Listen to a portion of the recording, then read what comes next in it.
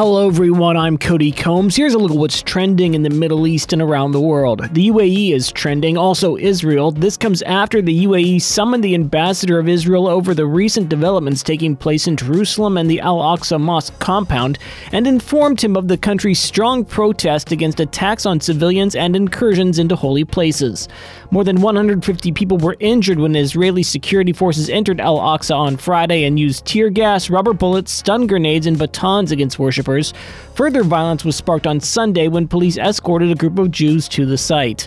Sudan is also trending. The Sudanese military's civilian partner in a transitional administration toppled in a coup last year has rejected an invitation to join talks called by the UN and African Union aimed at ending the country's political deadlock. The Forces of Freedom and Change said it sought an end to the October 25th coup led by Army Chief General Abdel Fattah al-Burhan before taking part in any talks.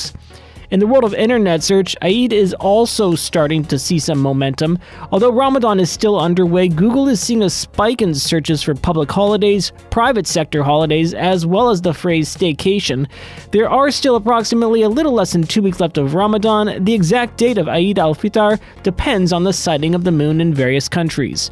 Netflix is also trending. That's because the world's largest streaming service reported a 6.4% yearly drop in first quarter net profit as it lost 200,000 subscribers between January and March.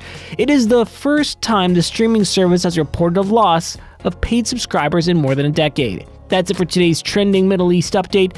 For our full range of podcasts, head on over to the podcast section of thenationalnews.com.